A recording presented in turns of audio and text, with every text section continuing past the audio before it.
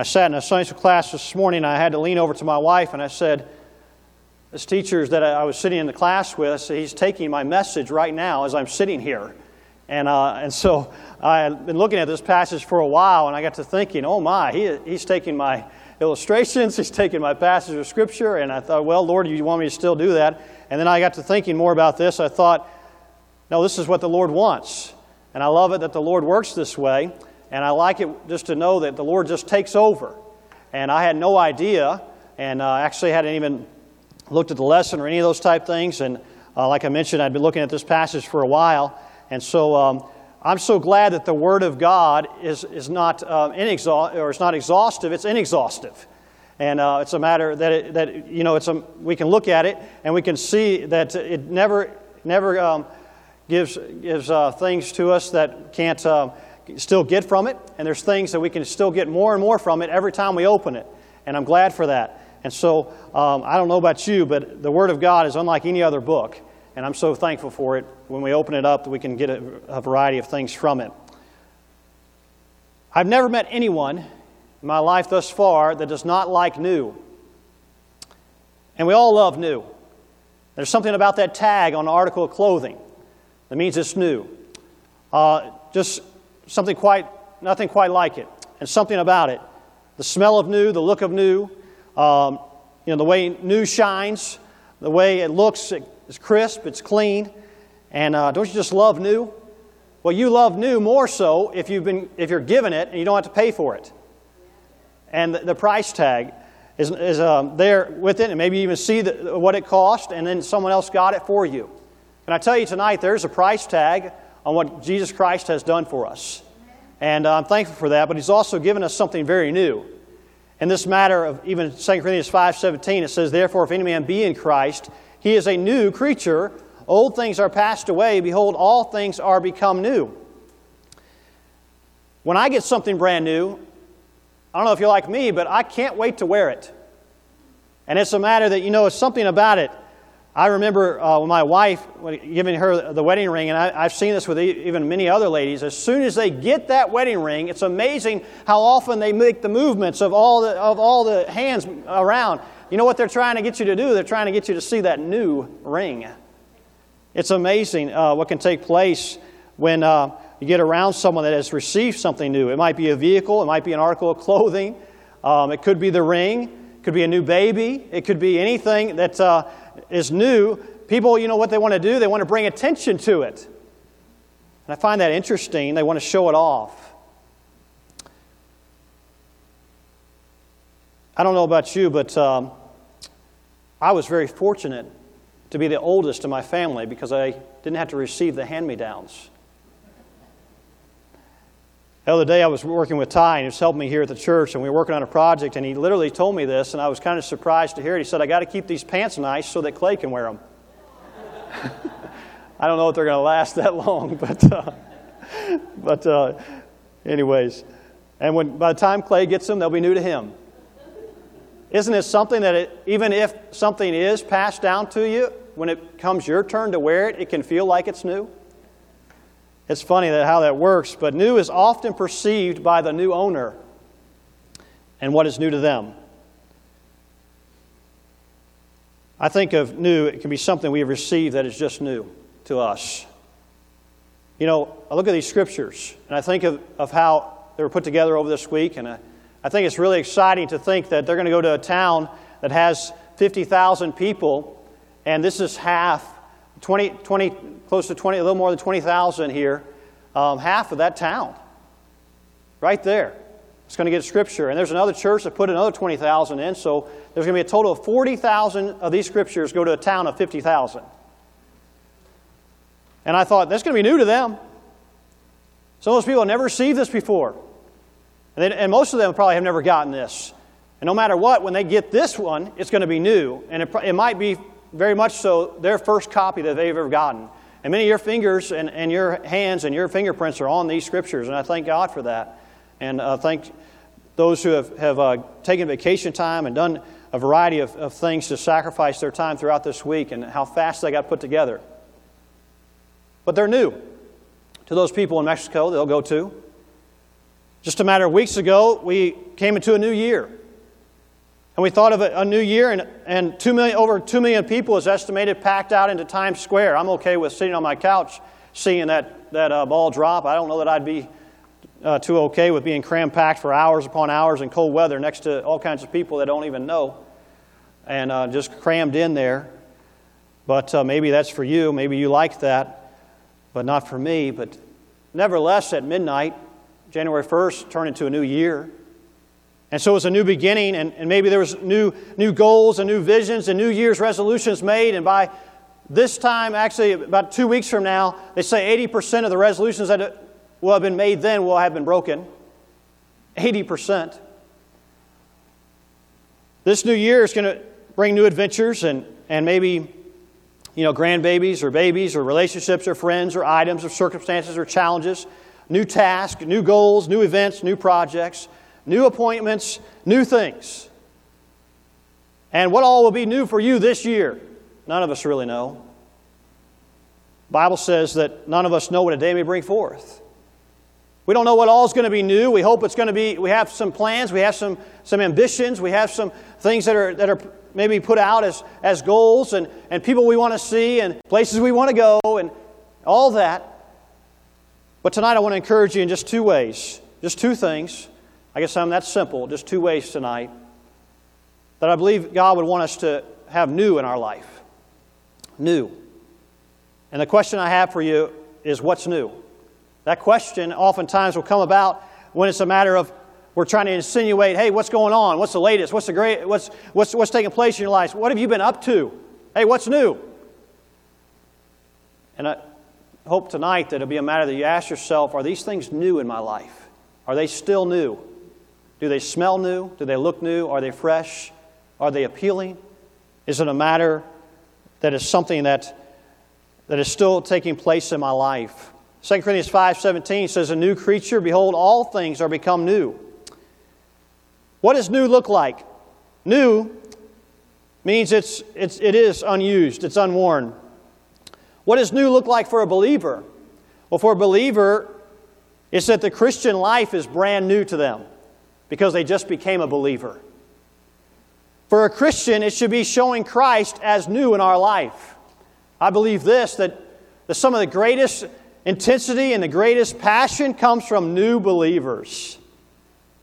It's a matter that they want to tell someone else about where they're going to church. They want to tell someone else about how they're going to heaven. They want to share the gospel, and they might not even know how to share the whole gospel yet. But they want to do it. They have a passion. I wonder, oftentimes I have to ask myself this question, have I that same passion still? As I did when I first got saved. And when I became new. And as a new Christian. I believe we would agree that the opposite of old is new. And I believe that we would say that, even as the Scripture says, that old things are passed away, behold, all things are become new. That's what it's to look like. But would you notice with me in verse 17, this first word, it says, therefore. Now here's one of those comical kind of questions, but do you know what therefore is there for? The reason it is there and what it is there for is so that we will notice what is preceding it and what is ahead of it. So that we will ask that question, what is all this, even in front of this verse, really there for? And so would you notice verse 14? The love of Christ constraineth us, because we thus judge, that if one died for all, then we're all dead. He died. Verse 15, would you notice, then it says that he died, and it also says that he rose again. And then verse 16, Christ is making all the difference. Wherefore, henceforth, know we no man after the flesh. Yea, though we have known Christ after the flesh, yet now henceforth know we him no more. Christ is making all the difference. So what are these truths therefore? When it says therefore in verse 17, it's talking about Christ's death, His resurrection, and His life that happened. That is talked about before verse 17. And Paul is saying this. He's saying he doesn't relate to people according to the flesh anymore. He doesn't evaluate them according to the flesh. He doesn't look at them in a way that the world looks at people. Because He looks at people in a way that Christ is looking at them. And He's doing His best now to bring in the death, the burial, and the resurrection. And that Christ's death, burial, and resurrection then brought them new life, and they are actually what He refers to as a new creature. Oh, you say, I know some creatures that are Christians. Oh, yeah. Well, we'll get to that and what the word creature means. But the way it's supposed to be is, as Christians, we aren't to be looking at men as the flesh. We are to be looking for the eternal well-being of people and the spiritual side of things. So can I prompt your thinking in this way? We are to look at people in the way of how the death, burial, and resurrection can affect their life. That's how we're to look at people. And so tonight, the first thing I want to just share with you tonight is we ought to have a new look. What's new? We ought to have a new look. We ought to have a new look. And so what's new? Well, as a Christian and living the Christian life with a new look that the child of God should have, a son or daughter of the heavenly King, we ought to look at people in a totally different way than what we looked at them before we got saved. And so as a Christian, I ought to be able to look at someone differently than what I was looking at them before I got saved. So a new look, verse 14 and 15, is going to take place if I realize that Christ died for just a few, just some. Oh, here's that word again, for all. Died for all. All means everyone. All means there's no requirement there. It's a matter that it's all people, and He died for all. So when I look at this, I see a new look. A soul that Jesus died for is whether I know them by name, whether I just first met them, whether they don't look so handsome or so pretty. It doesn't matter, because Jesus died for them. And Jesus died for them enough for me to even talk to them about how Jesus died for them. And so this word in verse 14, it says, for the love of Christ constraineth. That word constrain, it implies to hold together, to compress, to bring to a right spot, to have a proper position. It's the idea of a big ship going into a channel, and that big ship being brought down into now even a narrow channel. And so it has to be guided to that exact spot to get into that channel. And we are to be so guided by the love of Christ and what Christ has done for us. Get this, please, church, tonight, that Jesus died for you. He died for all. Not just you. Although He died for you. But He died for you and He died for everyone else. And so He died for all of us, for all to all. Another idea of constraint, I think about this, is growing up in Tennessee as a young man, I think of how the cattle would come into what they called a cattle chute.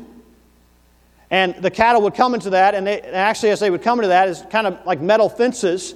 And that cattle would come in, and that cattle was getting put into a position where they were not going to be able to get out of it. And they were going to kick, and they were going to scream, and they were going to make some noises you never heard cows make before. But it's a matter that they were being compressed, and they were being forced into a rightful position in a rightful spot, because they were going to get either medication administered to them, or they might even get branding, or they might have something take place that they needed, whether they liked it or not. But what was taking place is it was a matter of even coercing the cattle to come to that exact chute, that exact spot, to get into that right position where there was no movement anywhere else around. They couldn't get out. They were right there. You know what's supposed to take place with us? We need to be contained to Christ's love so much that we can't see any other way or get out here or out there, like the cows could not even move anywhere, but that we can be contained so much to the love of Christ that we are looking at people through the eyes of Jesus. See, a new look is seeing how Jesus sees people, and is seeing them the way Jesus sees people.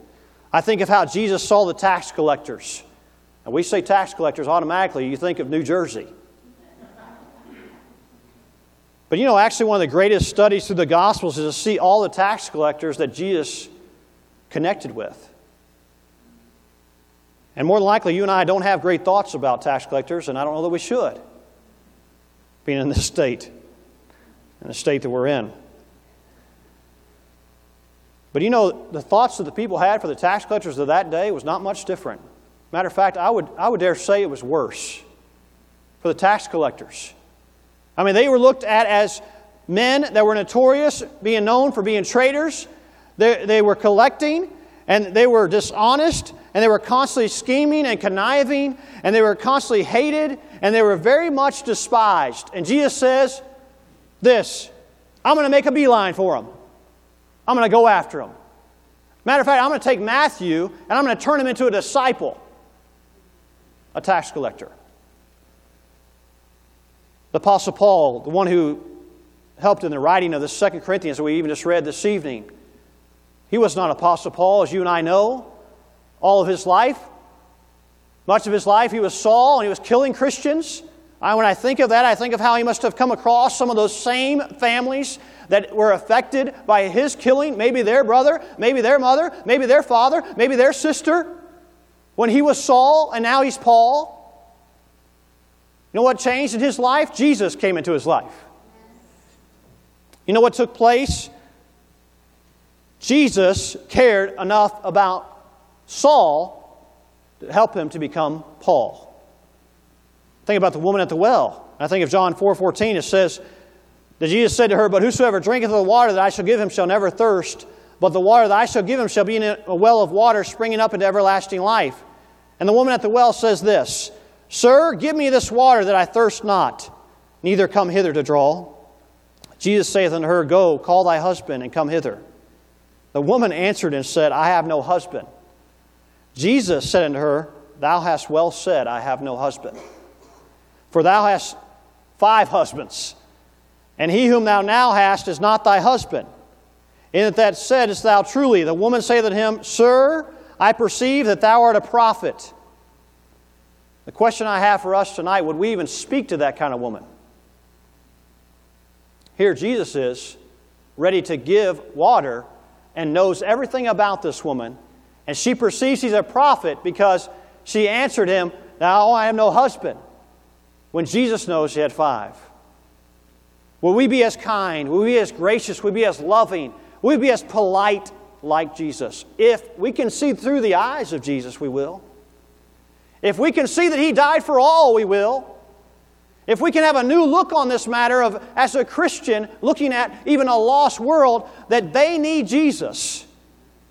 And it's a matter that Jesus died for them and died for all. And so we will see the woman at the well just as Jesus saw her that way that day. And when we see people in walks of life that we might not agree with, you know, it's a matter that it's not for us to say we disagree with them. It's a matter for us to show them the love of Christ, to be polite, to be kind, gracious, and to really show them what Jesus is really like. Do you realize this tonight? That you and I might be the only Jesus that someone even knows. Do you think of that? If we think of that, I wonder what kind of Jesus we are portraying. And I wonder who in our walk of life do we treat differently. You know, the problem is we just need to see past ourselves. We need to get past ourselves. Do we see people the way Jesus sees them? 1 Thessalonians 4:9 says that we are taught of God to love. The question I have for us this evening is, how much do you and I really love people the way that God loves them? If we love one another, 1 John 4:12 says, if we love one another, if we do, then God dwelleth in us, and His love is perfected in us. And how we look at others, it should be a new look. It should be a new look. We need to see the way Jesus sees them. And we would do well to see people the way Jesus sees them. A new look is going to show them Christ's love, that He died for all. I think if we can just get this, it'll change our witness. It'll change us. It'll be a matter that we can get to a point in our life where we care more about someone else's soul than their style. What brand do they have on? What are they wearing? That's a big deal for us. When I was in high school, you look and see, is it Tommy Hilfiger? Is it Skechers? Is it Timberlands? What brand are they wearing today? You know what we need to look past? We need to look past what's on the outside. We look past that and see their soul and see That's somebody that God loves. That's somebody that I need to show Jesus to. We need to care more about people than what they're involved with. We need to care more about where they will spend eternity than their present look and how they look. How do we view others? Well, if we can get this, that God died for all of them, we'll treat all people differently? No, the same. And it'll be with the love of Christ and the love being shown to them. And so it's a matter that we can do this. In verse 10, let's keep this in mind. Verse 10, would you please notice that with me of 2 Corinthians 5, verse 10. For we must all appear before the judgment seat of Christ, that every one may receive the things done in his body, according to that he hath done, whether it be good or bad. We must all appear. See, how you and I treat people is also going to be judged by this. We must all appear before the judgment seat of Christ. Things that are done in his body, according to that they have done, whether it be good or bad. I wonder, those of us who call ourselves Christians, what is our true outlook on others really like? Is there anyone that we would not be willing to talk to about Jesus?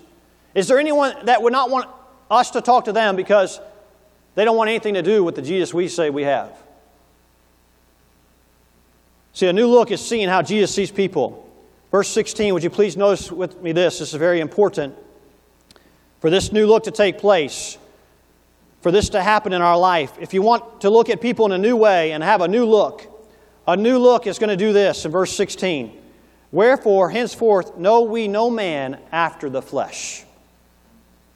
Let me say this tonight, please. A new look is not to be looking at men after the flesh. How do I do this? Henceforth said it means no longer, no more. It used to be, not now. What is old has passed away. The old ways are not the new way of a true Christian. So a new creature, an old way, an old thing that has passed away.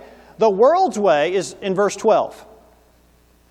The latter part of the verse there says this, that ye may have somewhat to answer them which glory in appearance and not in heart. That's the world's way. They look at appearance. They look at things that are on the outside, the external. You know, what's more critical to you, what someone says or what they mean? What's more critical to you? The way someone looks, their reputation, their externals, their class, their wealth, the status, their appearance, their words, their athleticism? What's more important to us? For the world, it's hard to believe this, but what is considered to be the greatest event in their year is the Oscars. The Oscars. Over 1 billion people watch this event.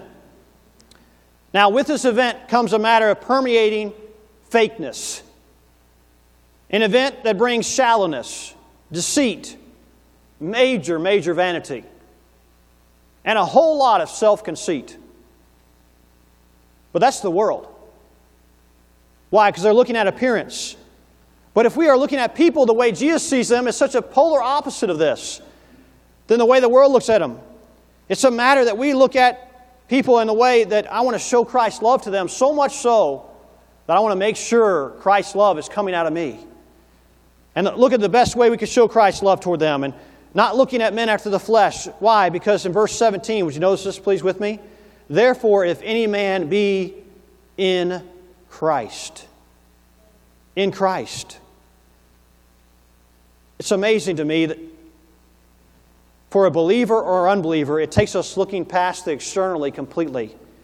So for an unbeliever, if I see an unbeliever, I think they're an unbeliever. I don't know whether they're saved or not, but by their fruit we should know them. And it doesn't seem like there's fruit there. And so if they're not saved, as an unbeliever, I'm to look at them and I'm to think, if I have a new look, this look that God wants me to have, and as a new creature, and a new way, and a new beginning, the new look for them is Jesus died for them.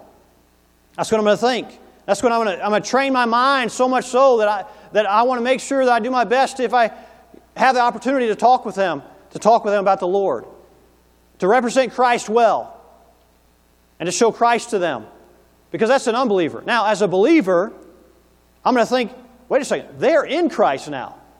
The unbeliever not in Christ yet. I want to get them to Christ so they can have Christ in them. But as a believer, they're in Christ. So I want to treat them in such a way that, man, what I'm saying tonight is we're to be looking really at both in all people that He died for all people. Yes, as an unbeliever, they need Christ. But then as a believer, they have Christ. So I want to be looking at them in a way that I'm looking at them in a spiritual way, past the external, and really in an eternal way. For all human life, and so much so that we look at them differently. We look at people differently. There's a song that goes like this: new life in Christ, abundant and free.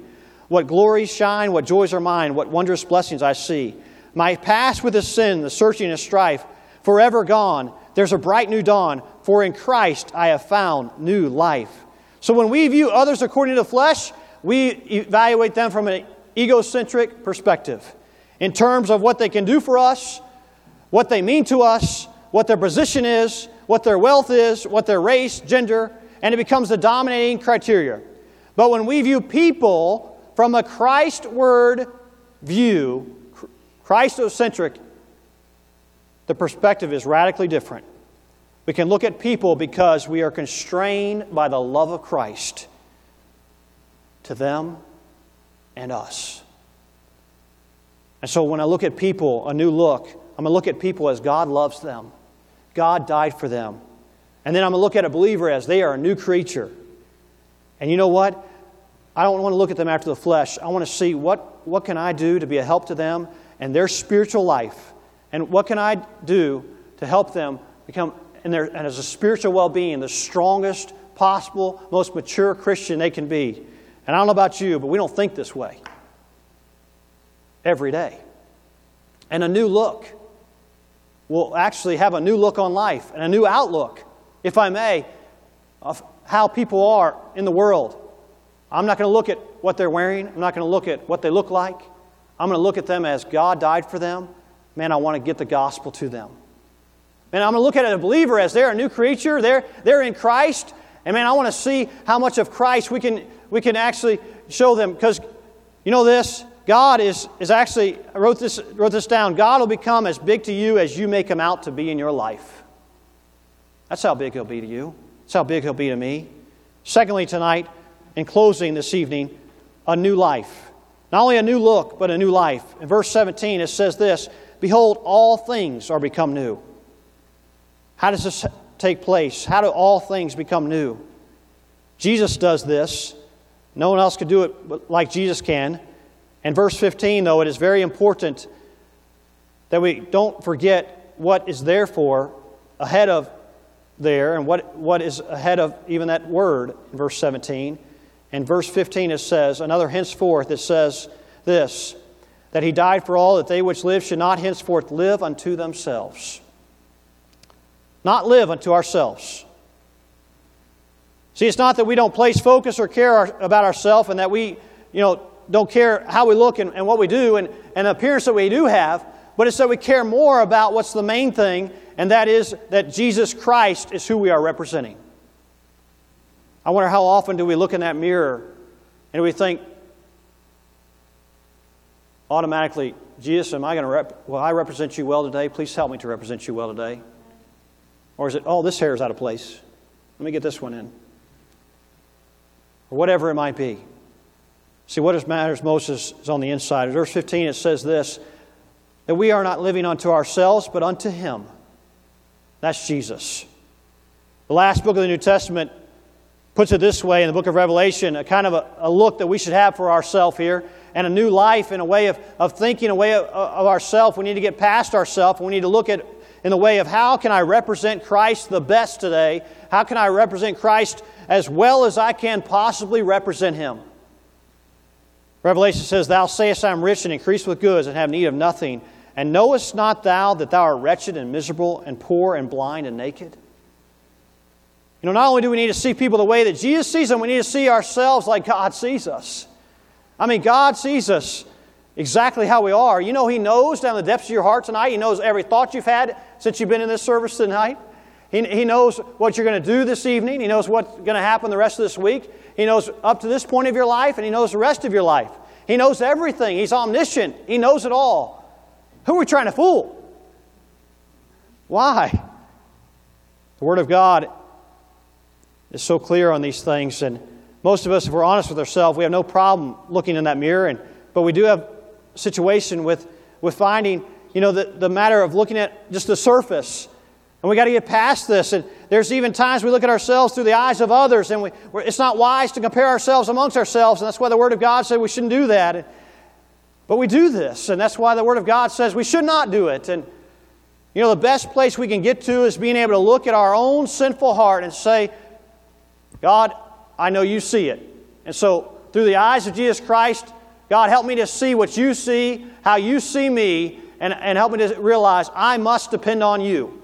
And I need your help today. Because I need that new life is a life that can be lived for Christ. And a new life that is lived for Christ is going to humble you. It's going to stop you. It's going to keep you from looking on others and not looking down on people, not treating anybody differently. And it's going to get you away from the Pharisaical type attitude or spirit. You're going to see yourself in need of a Savior because I'm sick. And actually in Revelation it says, I'm miserable, I'm poor, I'm naked. And it shows by this, and in Mark 2, would you turn there with me, please? It shows by what we talk about, and would you please notice with me, this passage of Scripture is talking about churchgoers. This passage of Scripture is talking about the religious ones. And it's the Pharisees, it's the Sadducees, but those are the churchgoers, those are the guys, these are the people that know the Scripture. And Mark 2, would you notice with me, please, this? This is a new life now we're talking about. And a new life is going to have a different outlook on ourselves and realize we need Christ and we need to be dead to ourselves. Yeah, we have a new life, and so it's a new beginning, but it's a life to be lived for Christ. And Mark 2, verse 15, it says this, And it came to pass that as Jesus sat at meat in his house, many publicans and sinners sat also together with Jesus. What's he doing? Yeah, he's sitting with them. And his disciples, for there were many, and they followed him. And when the scribes and Pharisees, these guys know. They're the religious ones. They're the ones who went to church. They're the churchgoers. They know better. And they say this, And when the scribes and Pharisees saw him eat with publicans and sinners, they said unto his disciples. I find it interesting. They said unto his disciples, why not go to the source? Because people that don't really want an answer don't go to get the real answer. They go to someone else to just talk about what they think is the answer. They don't go to Christ for the answer, or who has the answer. How is it that he eateth and drinketh with publicans and sinners? We just have this question. But this is a question in a Pharisaical attitude. This is a question in a way from a religious person that is trying to criticize and trying to critique what Jesus is doing by sitting with publicans and sinners, and how dare he, how could he? And this is what Jesus says. When Jesus heard it, he said to them, They that are whole have no need of a physician, but they that are sick. I came not to call the righteous, but sinners to repentance. You know who Jesus came for? He came for the ones who realize they are sick without Him. You know who Jesus came for? He came for the ones that you and I, if we're not careful, will get a Pharisaical type attitude and a spirit in such a way that we think we are better than whoever. I can't talk to them. I'll shun them. I'll avoid them. But Jesus died for them. And if you really see the fact that Jesus died for all, it will change our witness. It'll change our look. It'll change our life in such a way that, my goodness, we will realize where we are and how we didn't get here on our own, and how Jesus spared us from a life that could have been going right straight to hell. And it's a matter that He spared us from that, and we can go to heaven one day, and we have Jesus in us, and He's given us new life in Christ, abundant and free. And it's something that I want to share with someone else, and something I don't want anyone else to be able to say, man, I don't want anything to do with their Jesus. That's the kind of Jesus they have.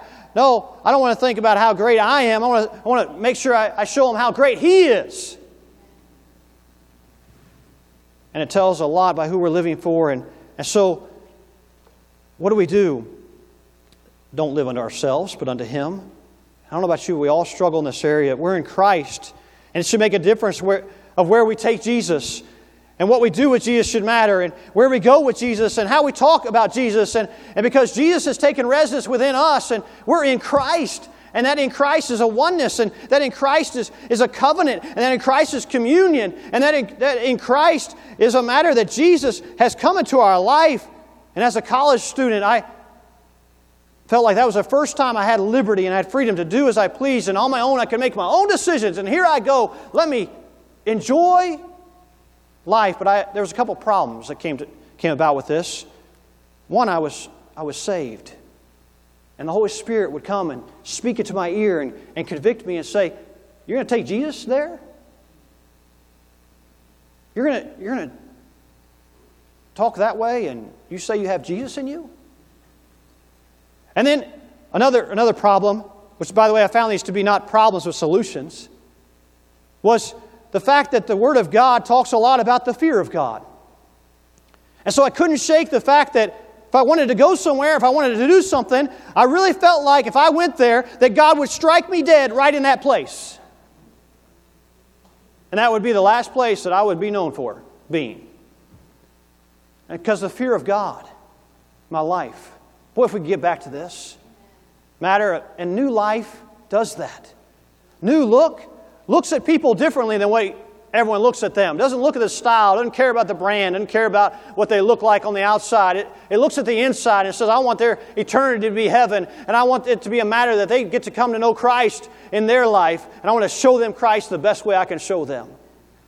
And a New Life thinks about, yep, I do carry Christ with me wherever I go. And it is a matter, what I say and what I do, and my sin is going to be found out. And it's a matter that it is going to be showed, and eventually the inside is going to be revealed through the outside, and it's going to really come to fruition that, you know what, I want Jesus out of anybody to be portrayed in my life.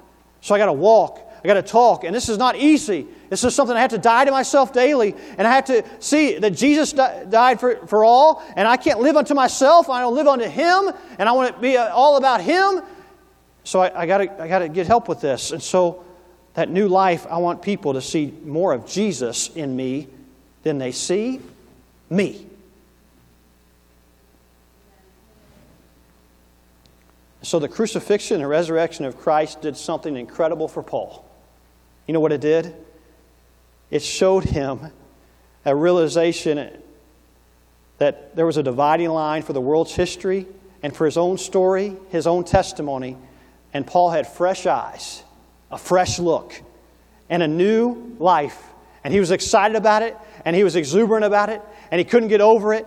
And he had a fresh look on seeing the blessings of what the gospel could bring to mankind. And the reality was he was seeing a new look because he had Christ and he saw potentiality galore. And it was a matter that he was constrained. He was stuck right in the proper place, right in the love of Christ. Because he loved Christ so much and he saw what Christ did for all, and he knew and had experienced now a new life, that there was something different about Paul. He wasn't Saul anymore. And so he's seeing people through the eyes of Jesus. And people, he wants them to see Jesus more in him than they saw him. He wanted them to see Jesus in him. I wonder tonight, do you want that? Do you desire that? Let's get back to the love of Christ. We've lost our first love. It's important.